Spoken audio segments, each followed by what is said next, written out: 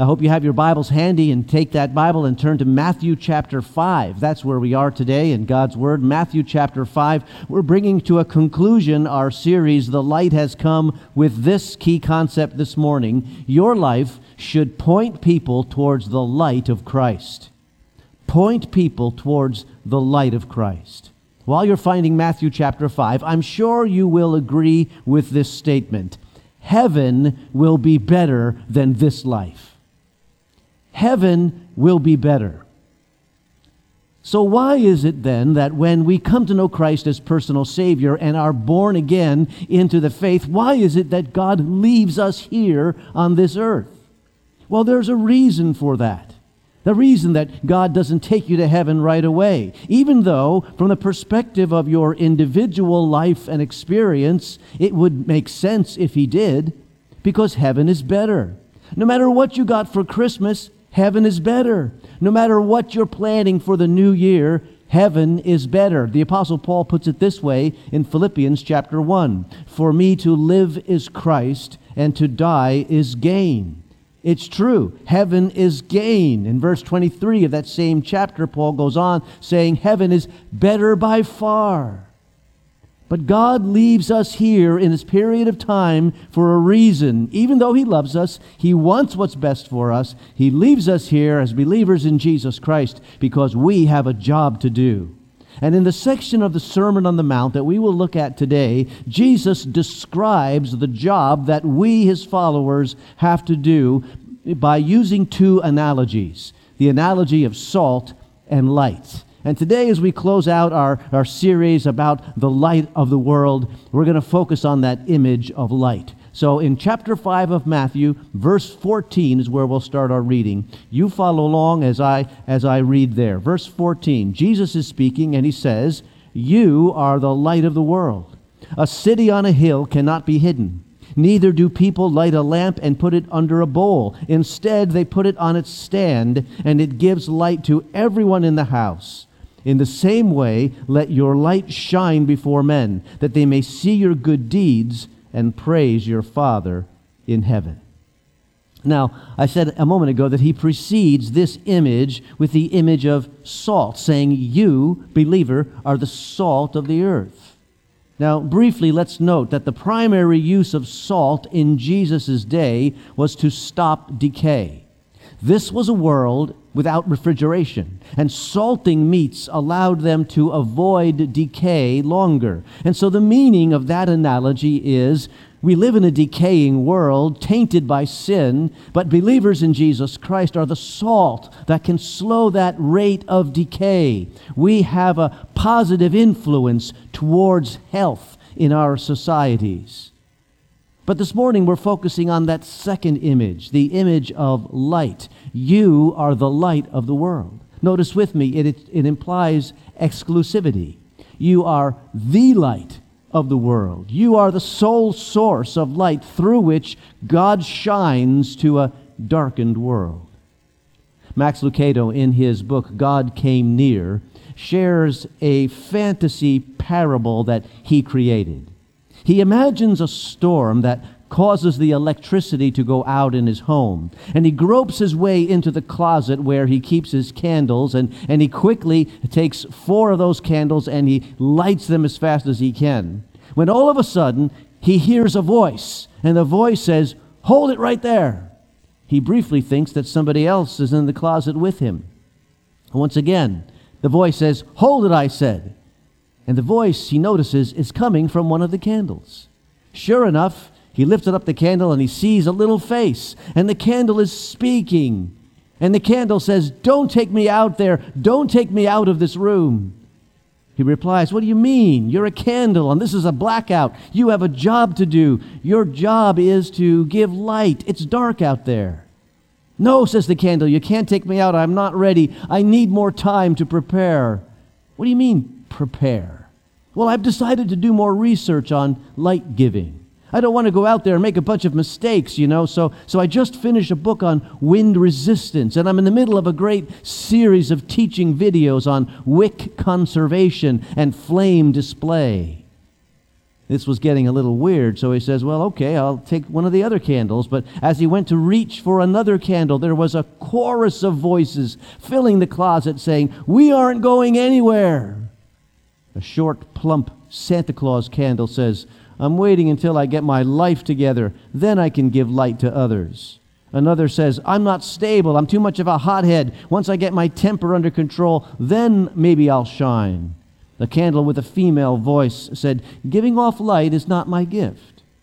"What do you mean it's not your gift?" he replied. "You're a candle. You're supposed to give light." No, she says, "My gift is leading other candles in song."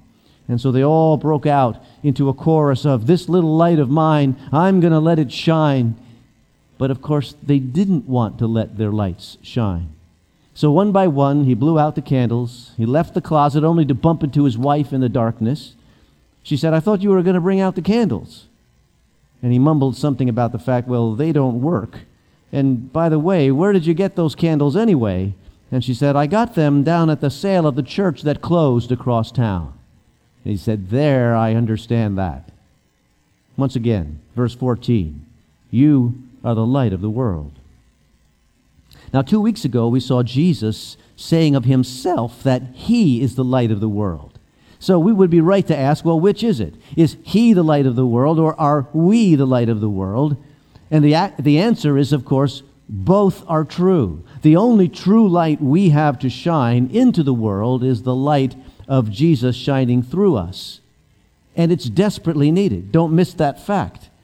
In the world around us, darkness reigns supreme. Last week, we were in Jesus' conversation with Nicodemus, and we heard Jesus say in chapter 3 of John, "This is the verdict. Light has come into the world, but men love darkness instead of light because their deeds were evil." Darkness is what we know.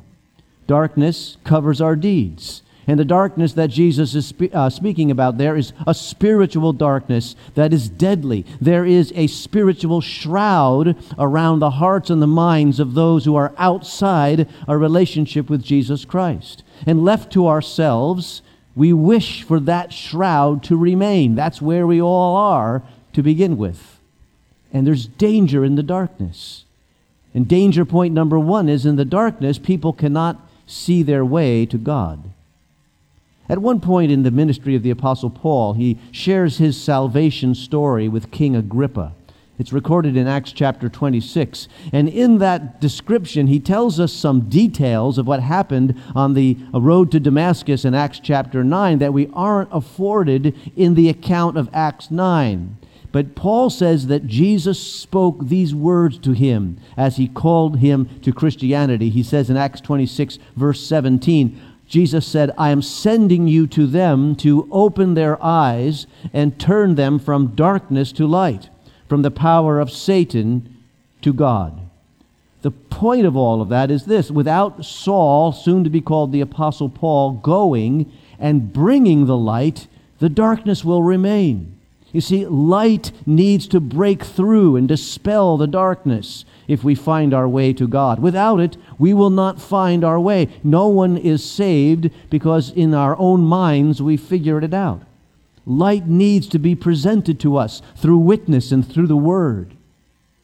And secondly, the danger in the darkness is, in the darkness we cannot see the way of God. In other words, how we should live.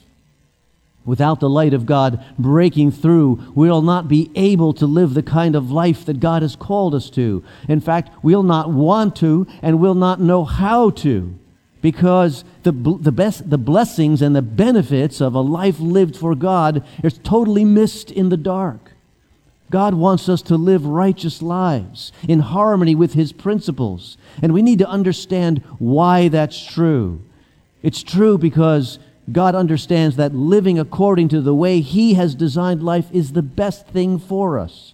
It's not that God calls us to a righteous lifestyle or a pure lifestyle so that He can have a squeaky clean band of goody-goodies following Him along. It's because this is the way of our fulfillment. This is the way of our blessing and of our true joy and finding our purpose. And we miss all of that in the dark. Spiritual dark is dangerous.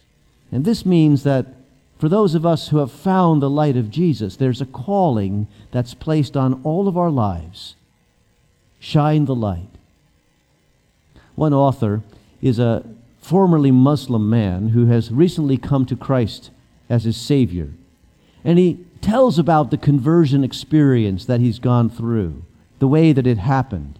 He says that it began at a business party, a situation like many of you go to, these mandatory gatherings where you're supposed to do networking and the company puts you together with potential clients and those kinds of things. And as is usually happening in those settings, in this gathering, everybody was standing in small little groups of people that they already knew and already were comfortable with, chatting together. But this man was standing alone. He didn't really know any of the people at this gathering. And by his own admission, he says, I'm not good at parties. And so he was standing by himself, kind of watching his watch, wondering how soon he could possibly leave without being noticed. And that was when another man excused himself from his little group, walked across the room, and introduced himself to this man who was standing by himself. And that gentleman who had excused himself from his circle of friends was a follower of Jesus Christ. And so they started talking. They talked about their families. They talked about their business. They talked about sports. And eventually they came around to the topic of faith. It was just an initial conversation. And the man learned that the first gentleman was a Muslim. And he said, I'm a Christian, but I really don't know that much about Islam. Maybe we can have coffee and talk it over sometime. And that's just what they did. They started to meet for coffee. They met every week, and they discussed the Muslim faith. This individual shared his ideas about faith and life with the Christian man who was befriending him. And over the time, one day, it just seemed natural for the Christian gentleman to share his ideas about Jesus and salvation and security in God. Well, the Muslim man started asking questions. At first, the questions came with a little bit of an edge to them. But the Christian man was patient, and when he didn't know an answer, he said, I'll look into that. And next week when we get together, maybe I'll have some answers. And he did just that. He studied. He talked to other people. He asked people to pray for this ongoing now spiritual conversation. And during their weeks of gathering together and having this talk, the Muslim man started to feel the tug of the Holy Spirit on his life. And one evening, when he was alone in his house, he kneeled down next to his bed, and he prayed that Jesus would be his Savior, just like he was the Savior of this new friend. Ultimately, what that Christian man in the story did is something that we all should be doing, and that is just letting the light shine. God used him, and it started with a simple act. It started with a walk across the room. You see, in order to be a light for Jesus, we need to enter what I call the zone of the unknown. The zone of the unknown. We all are afraid of the zone of the unknown. It's natural to be. We like to surround ourselves with people that we're comfortable with circles where we know what the reactions will be. Things are predictable. Everything is going to go fine. Yet, what this Christian man did in that business party is he looked out of that little circle where he was comfortable, and he saw a man that had a need. He really saw him. He saw him standing by himself, and he wondered about him. And not only did he see him, he felt something. And not only did he feel something, he heard something. Maybe not audibly, but what he heard was the Holy Spirit saying, why don't you go over and extend a hand of friendship to that man? When he did that, he had no idea what he was going to find. He had no idea what the response would be. He was entering the zone of the unknown. But it's in the zone of the unknown that God works powerfully. God does his best work there. And so when that man said hi and he introduced himself there, he was beginning to shine for the gospel of Jesus Christ. That conversation, that walk across the room, literally changed the eternal destiny for that African-American Muslim gentleman. And eventually it changed the eternal destiny for his wife, and then the eternal destiny for his 2 children. And it all started with a man at a business party who was willing to walk across the room in the zone of the unknown. Just a few steps. But I believe that the gates of hell shuddered when they saw that man taking those few steps. And it's not about being confrontational. It's not about starting arguments or anything like that. In fact, I like this quote from Madeleine L'Engle. She's the author of the novel A Wrinkle in Time. You might remember that. She, as a believer in Jesus Christ, she said this: "We draw people to Christ, not by loudly discrediting what they believe or by telling them how wrong they are and how right we are, but by showing them a light that is so lovely that they want it with all their heart. They want to know its source." And once we uncover that light, what does the light do? Well, the first thing it does, it illumines the way. In the old days, the streets of London were lit by gas lights.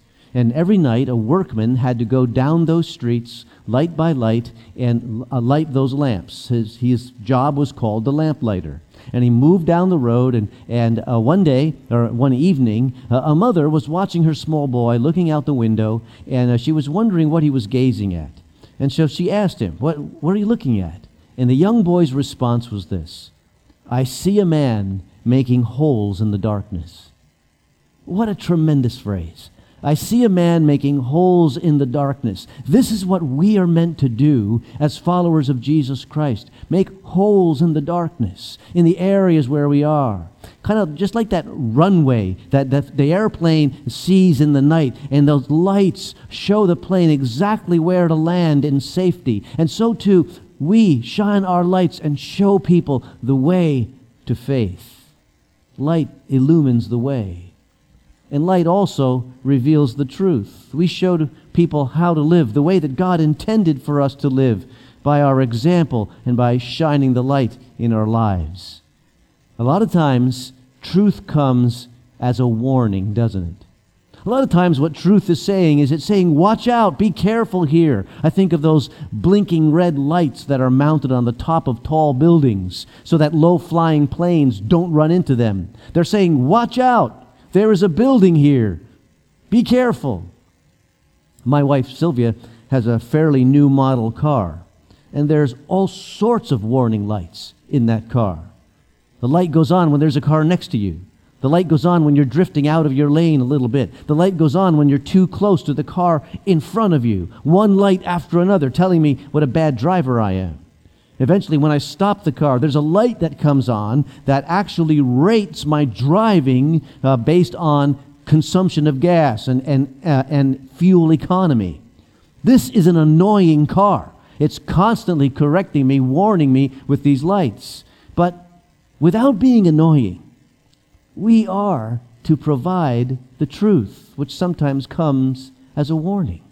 Without being annoying, we are to be able to say, you can't get to God by wishful thinking alone. You can't get to God by good works alone. The truth is that you need Jesus. And when you find Jesus, you find hope and salvation. Lights show the truth. And lights are part of the celebration. Christmas is just past.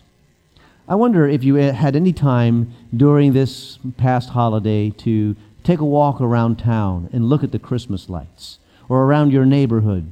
We have some special places that we go to because we know that they'll have a lot of beautiful lights in certain locations. In fact, this year, Sylvia and I took a lot of walks in our neighborhood because our neighbors went all out this year. So if any of my neighbors are watching this broadcast, good job. You brought us joy.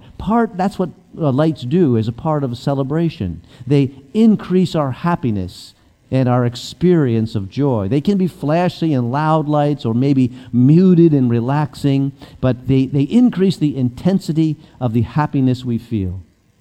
And believer in Jesus Christ, your life is like that, properly lived.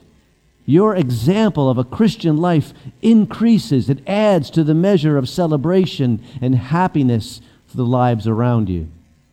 The love of the Lord Jesus radiates out for you. And so you're quick to laugh, quick to love. You're quick to abound in grace, show hope, show forgiveness, show mercy, and demonstrate joy. All of that is shining the light of what you have in Jesus Christ.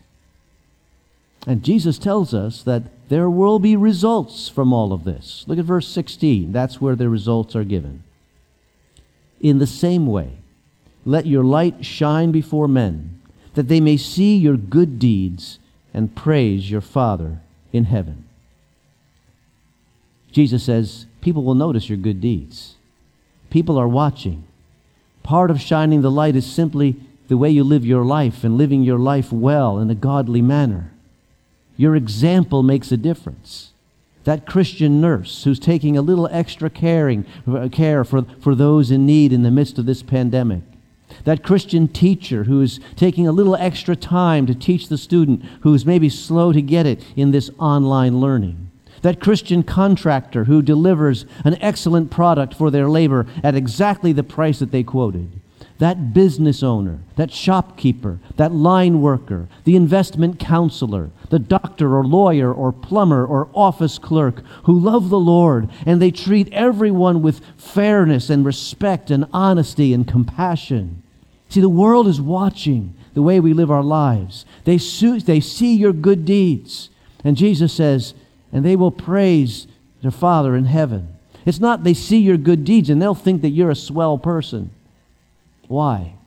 Because the light doesn't come from ourselves. We have no light in and of ourselves, but we are to shine God's light. But we need to make it obvious that that's what we're doing. Because praise won't go to God if we stand in the way. So it brings us a question. What will we do when praise comes our way? Proverbs 27:21 says this, a man is tested by the praise he receives. You fail the test when the praise stops with you. So how do you make sure that the praise gets to the real source of the light? Well, a jaunty quip, it's all God, that's probably not going to do it on its own. Our lives need to look like it's really more about God than ourselves. We need to live lives that give praise to God, that are oriented towards His glory, and we're giving Him glory on an ongoing basis, remembering to thank Him for answered prayer, showing gratitude as He shows us the way through life. It's like John the Baptist when he talked about Jesus Christ, saying, I must decrease, but He must increase.